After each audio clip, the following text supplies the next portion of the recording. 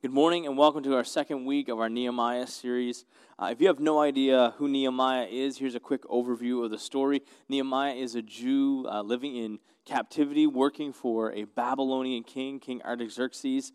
He is a cupbearer there, and he has been given a burden by God to go back and rebuild the city of Jerusalem, the city of his ancestors. And this city has been torn down and broken. The walls have been broken and the temple has been torn down for over 130 years. So he prays and he has God on his side and he gets the king's blessing.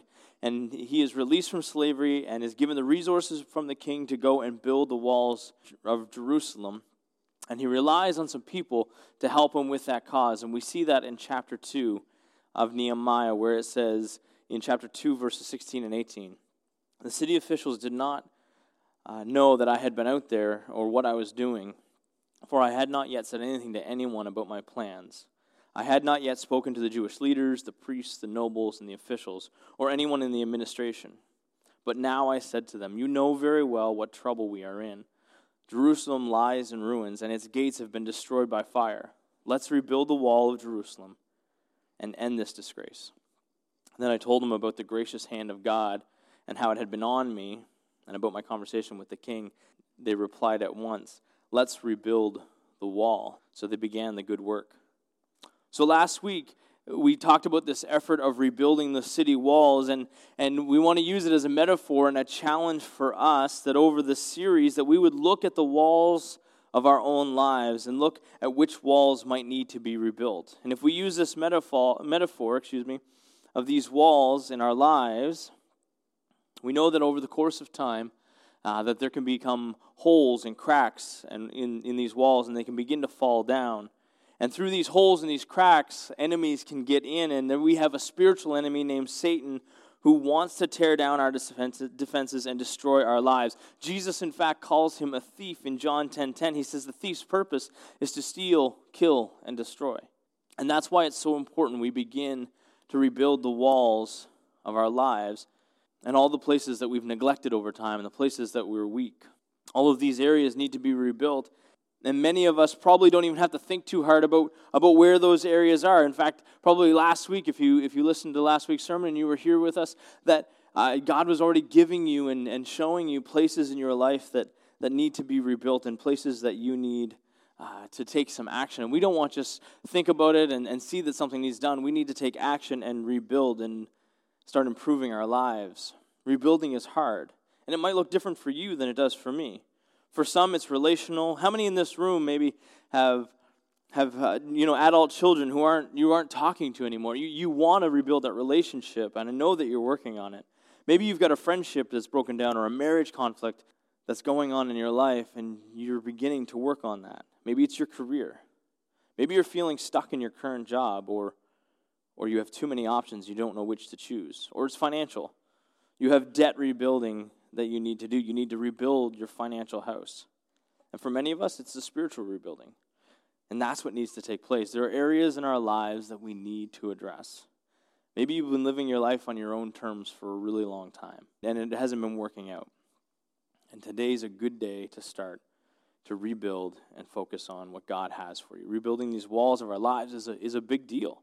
And I want to tell you something this morning, that if you are willing to rebuild the walls of your life, if you're willing to follow God's direction and His leading, I have some news for you. You will face opposition while you do this. This opposition will take many different forms.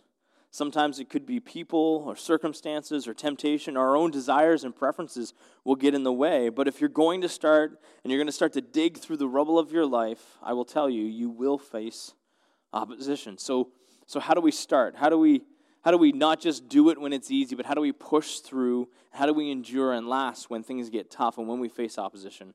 What is going to keep us going? We've got a story we've been following through Nehemiah. We're going to pick up in chapter 4. It says, Sanballat was very angry when he learned that we were rebuilding the wall. He flew into a rage and mocked the Jews, saying in front of his friends and the Samaritan army officers, "What does this poor bunch of feeble Jews think they're doing? Do they think they can rebuild the wall in a single day by just offering a few sacrifices? Do they actually think they can make something of the stones and rubbish heap, and charred ones at that? Sanballat makes it known that he is not in favor of what Nehemiah is doing. And his favorite form of opposition is mockery. He's making fun of them. He's not alone. He's got a little buddy with him named Tobiah. We pick that up in verse 3. Tobiah the Ammonite was standing beside him and remarked, the stone wall would collapse if even a fox walked on top of it. These two are making fun of the Jews. They are casting doubt on them and saying the wall that you're building, even though it's starting to go up, it's still weak and it's awful, and they're just not helping out. They're mocking them. And we pick it up in verse 6 in chapter 4. It says, at last the wall was completed to half its height around the entire city, for the people had worked hard with enthusiasm. This is key for every one of us. When we are building, even though people may be mocking us, when we are building, we need to see progress. We need to see progress in what we're doing. We need to see that what we're doing actually matters and it makes a difference. We've all had those tasks that it didn't seem to matter how hard we worked or how much we did. There always seemed to be more to do.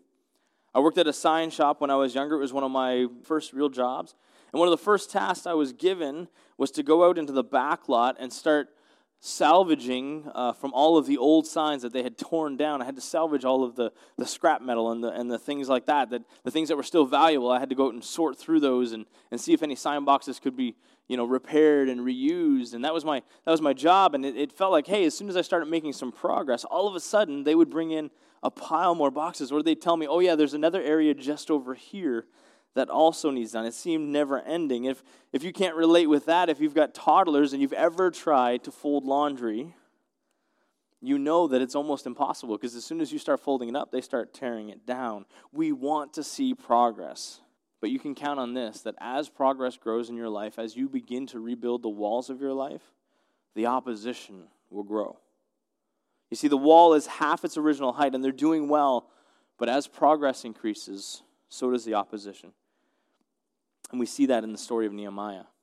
Sanballat and Tobiah saw that their words were not working, that they weren't deterring the Jews, and so they decided to take it to the next level. And we see in verse 7, it says, but when Sanballat and Tobiah and the Arabs, Ammonites, and Ashdodites heard that the work was going on and going ahead, and that the gaps in the wall of Jerusalem were being repaired, they were furious. They all made plans to come and fight against Jerusalem and throw us into confusion. You see, they moved from mockery and mocking the Jews to threats and to making attempts on their life. And they were traveling around to other nations and letting them know and making up lies about them so that they too would come against Jerusalem and what Nehemiah was trying to do. And it all starts to take a toll on the people who are rebuilding the wall. So in the next couple of verses here, we see 4 types of opposition that Nehemiah and the Jews face. And these are 4 types of opposition that I believe that if you're going to start rebuilding the walls of your life, you will face these as well. So let's pick it up here in Nehemiah chapter 4, verses 9 through 10. But we prayed to our God and guarded the city day and night and protected ourselves. Then the people of Judah began to complain. The workers are getting tired, and there is so much rubble to be moved. We will never be able to rebuild the walls ourselves. The first opposition that we see is that they were starting to get tired. And I think this is something that most of us can relate to here. There are areas in your life that you know need built. You know that you need to do some hard work and kind of, address those issues, but you're just so worn out. You're just so tired. You see that relationship that once was important, and you know it needs fixed, but you just can't. You can't put forth the effort anymore. Maybe you've tried before, and you're now just exhausted with trying. And when we get tired, we look for the easy. We have 3 kids, Harper being our youngest and Roman being our oldest, and there are things that Harper gets away with that Roman never would have and never did. We're tired. And the people of Jerusalem, their strength was giving out, and they were tired. So you might be tired too in rebuilding your walls. The second opposition that the Jews faced is the end result, the finish line. Like we said before, I know that you've started a task, and at the beginning the goal is so clear and so defined, but somewhere along the way you get caught up in and consumed with all of that you're doing that you forget about the finish line, and it almost seems like it will never be crossed. And even though the Jews were halfway done, They looked at everything that was still there, all the rubble that was still surrounding them, and they became overwhelmed. Do you remember that retaining wall that I talked about last week, the one I built at my first home? That retaining wall, like I said, it took some time for me to get going on building it. It took me 7 years of us living there before I actually started rebuilding that retaining wall, and I knew that it needed done, but it took me almost a month to complete on my own. And when I was doing that, there were days while I was in that it seemed like it was going to be a never-ending task. There was always another stone to move, always more gravel to fill, and more rebar to place, and it just seemed like the end was so far from me. And we get that sometimes. We get excited, and we see that in the same story of Nehemiah. We see in chapter 2, when Nehemiah first talks to the religious leaders, and I opened up with that today. And let's rebuild the wall is what they said. When Nehemiah said, "Hey, we've got to remove the disgrace from Jerusalem," they cried out, "Let's rebuild the wall." But here we find in Nehemiah 4:10, the words that come out of their mouths are, "We will never be able to rebuild the wall." So they're tired. They can't see the end. And in verse 11 it says, "Meanwhile, our enemies are saying, before they know what's happening, we will swoop down on them and kill them and end their work." The third thing is that the Jews were afraid. And this one can get a lot of us. It doesn't just slow us down when we're afraid. It can stop us. It can paralyze us. When we are afraid of something, when we start something new, when we start tackling it, you can start to become very fearful because you're not sure of what's going to happen. And fear can become so much of our focus that we lose the view of how good life will be and how great those rebuilt relationships will be and how much that financial security will be, how much a new career could actually benefit us, and how much healthier our prayer life would be if we just started rebuilding the walls and the spiritual walk of our life, and how much better our relationship could be with God and with people. But remember that although fear may come, and although it may seem big and scary, it's smaller than the God we serve. And remember that fear does not come from God. We found and we can see when Paul is talking to Timothy in 2 Timothy 1:7, it says, "For God has not given us a spirit of fear and timidity, but of power, love, and self-discipline." When fear grips us, we become inactive, and that's where Satan wants us. Sidelined, knocked out of commission, out of the game, useless. Don't let fear stop you from rebuilding your life. The fourth opposition we see here in our story, and it may surprise you, is friends and family. Picking up in verse 12, "The Jews who lived near the enemy came and told us again and again, they will come from all directions and attack us." The Jews mentioned here are not the ones who are involved in building the wall. They're not the ones who put their hands to this. They've just arrived to let the builders know that, hey, if you keep going, if you keep building this wall, there are a lot of people who don't like it, and they're probably going to come and kill you, okay? We've done our part, and we're going to leave. So these are fellow Jews who will benefit from the protection of the wall, who are saying, oh, by the way, if you keep doing this, there's going to be trouble. You know, sometimes our friends and family who don't understand what God is doing in our lives, what is evident, they can become our opposition. I've talked to people who in our church whose family and friends mock them for coming to church and for trying to rebuild their lives in the way of Jesus Christ. They'll say things like, "Oh, you go to church, you're better than us," and that's not the truth, that's not the reality, but that's how people feel sometimes. And our friends and family can say, "Oh, you found Jesus." And they can mock us, and they can be a hindrance. And if you allow them to influence you more than you allow the words of Scripture and the words of people who are on the same path and the people who are around you building walls, they can become an obstacle for you. But on the other hand, if you have friends and family who are following Christ and who are rebuilding the walls of their own life, it can be a great encouragement to you. Remember, I said last week, as a church, we're in this together. We are just broken people helping broken people rebuild the walls of our lives. So all the while that people are facing opposition, Nehemiah is tasked with the job of leading them, pointing out where they're going. He's been getting death threats himself. He's facing opposition on his own. He's even having his own people turn against each other. So what has kept him going? What has allowed him to lead these people? What is it that's keeping him going? Think about it. At any point in this whole thing, he was there with the king's permission. He could leave at any time. He could go back and sit at the king's table and have some more comfort in the palace. He could go back and do that at any time. He was a cupbearer. He had the permission of the king. He didn't have to be doing this. But he didn't want that. But what kept him going? You see, Nehemiah had the answer to the question that you and I need to answer as well. And that's, what's my why? What's my motivation? Why am I doing this? Why am I rebuilding the walls of my life? Why is this so important? And if you don't have a why that you're rebuilding, and if you don't understand it, you will give up. And it's got to be more than a why that just comes from you. It's got to come from God. Let me give you an example.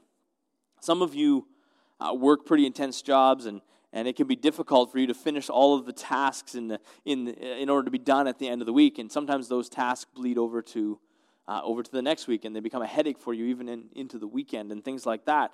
But there is one time that most of us are able to get everything accomplished that we absolutely need to, and that's when we've got vacation time coming. And man, you'd be surprised what you can get done in a very short week. Why? Because you don't want to have to deal with it. You don't want to have the emails and the texts and the phone calls and all of that while you're on vacation. You don't want to have the weight on you. So we work harder. We become more diligent, and we're able to bang out a little more in the run of a day, in the run of a week, than we normally would be, because we don't want to have that. Our why is bigger than our what. And more than that, when you look at the areas of your life that you need to rebuild, what's your why there?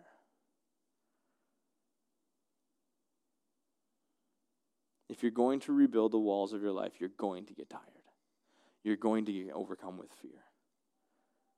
And you will need a why that comes from God. So as the people were failing, Nehemiah said this in verse 14. Then as I looked over the situation, this is Nehemiah speaking, I called together the nobles and the rest of the people and said to them, do not be afraid of the enemy. Remember the Lord who is great and glorious, and fight for your brothers and sisters and daughters and wives and homes. Nehemiah is reminding them, remember God's promises. Remember that you're not just building a wall for you. Remember in your own life that you're not just rebuilding the broken walls of your life for you. You're doing it for your friends and your family and your neighbors and your society. If you're stronger, we're all stronger together. If you're stronger, your family's stronger. And honestly, you don't know how the decisions you make, the walls you rebuild in your own life today, how they'll affect your children or their children or even their children. You don't know for generations what stability you might provide by having a firm foundation and having strong walls in your own life. And that's why they're rebuilding the wall. They're rebuilding it for the future. Nehemiah didn't get there and kind of rally cry them and say, hey, you got to keep going. We just got a little bit farther to go. He gave them a specific and significant purpose to what they were doing and as to why they rebuild. Rebuilding the walls of your life will take time and diligence, and it needs to be understood, and it needs to be wrapped up in a purpose that brings glory to God, even in the face of opposition. Jesus told us we would face opposition, but the reality, he has already overcome, and we have a priest, a high priest who knows our hurts and our pains and is willing to sit beside us and sift through the rubble and rebuild our walls. And he has already overcome every opposition. He has already overcome this world. And let me leave you with this scripture found in John 16:33. These are the words of Jesus. I have told you these things so that in me you may have peace. And in this world you will have troubles, but take heart. I have overcome the world.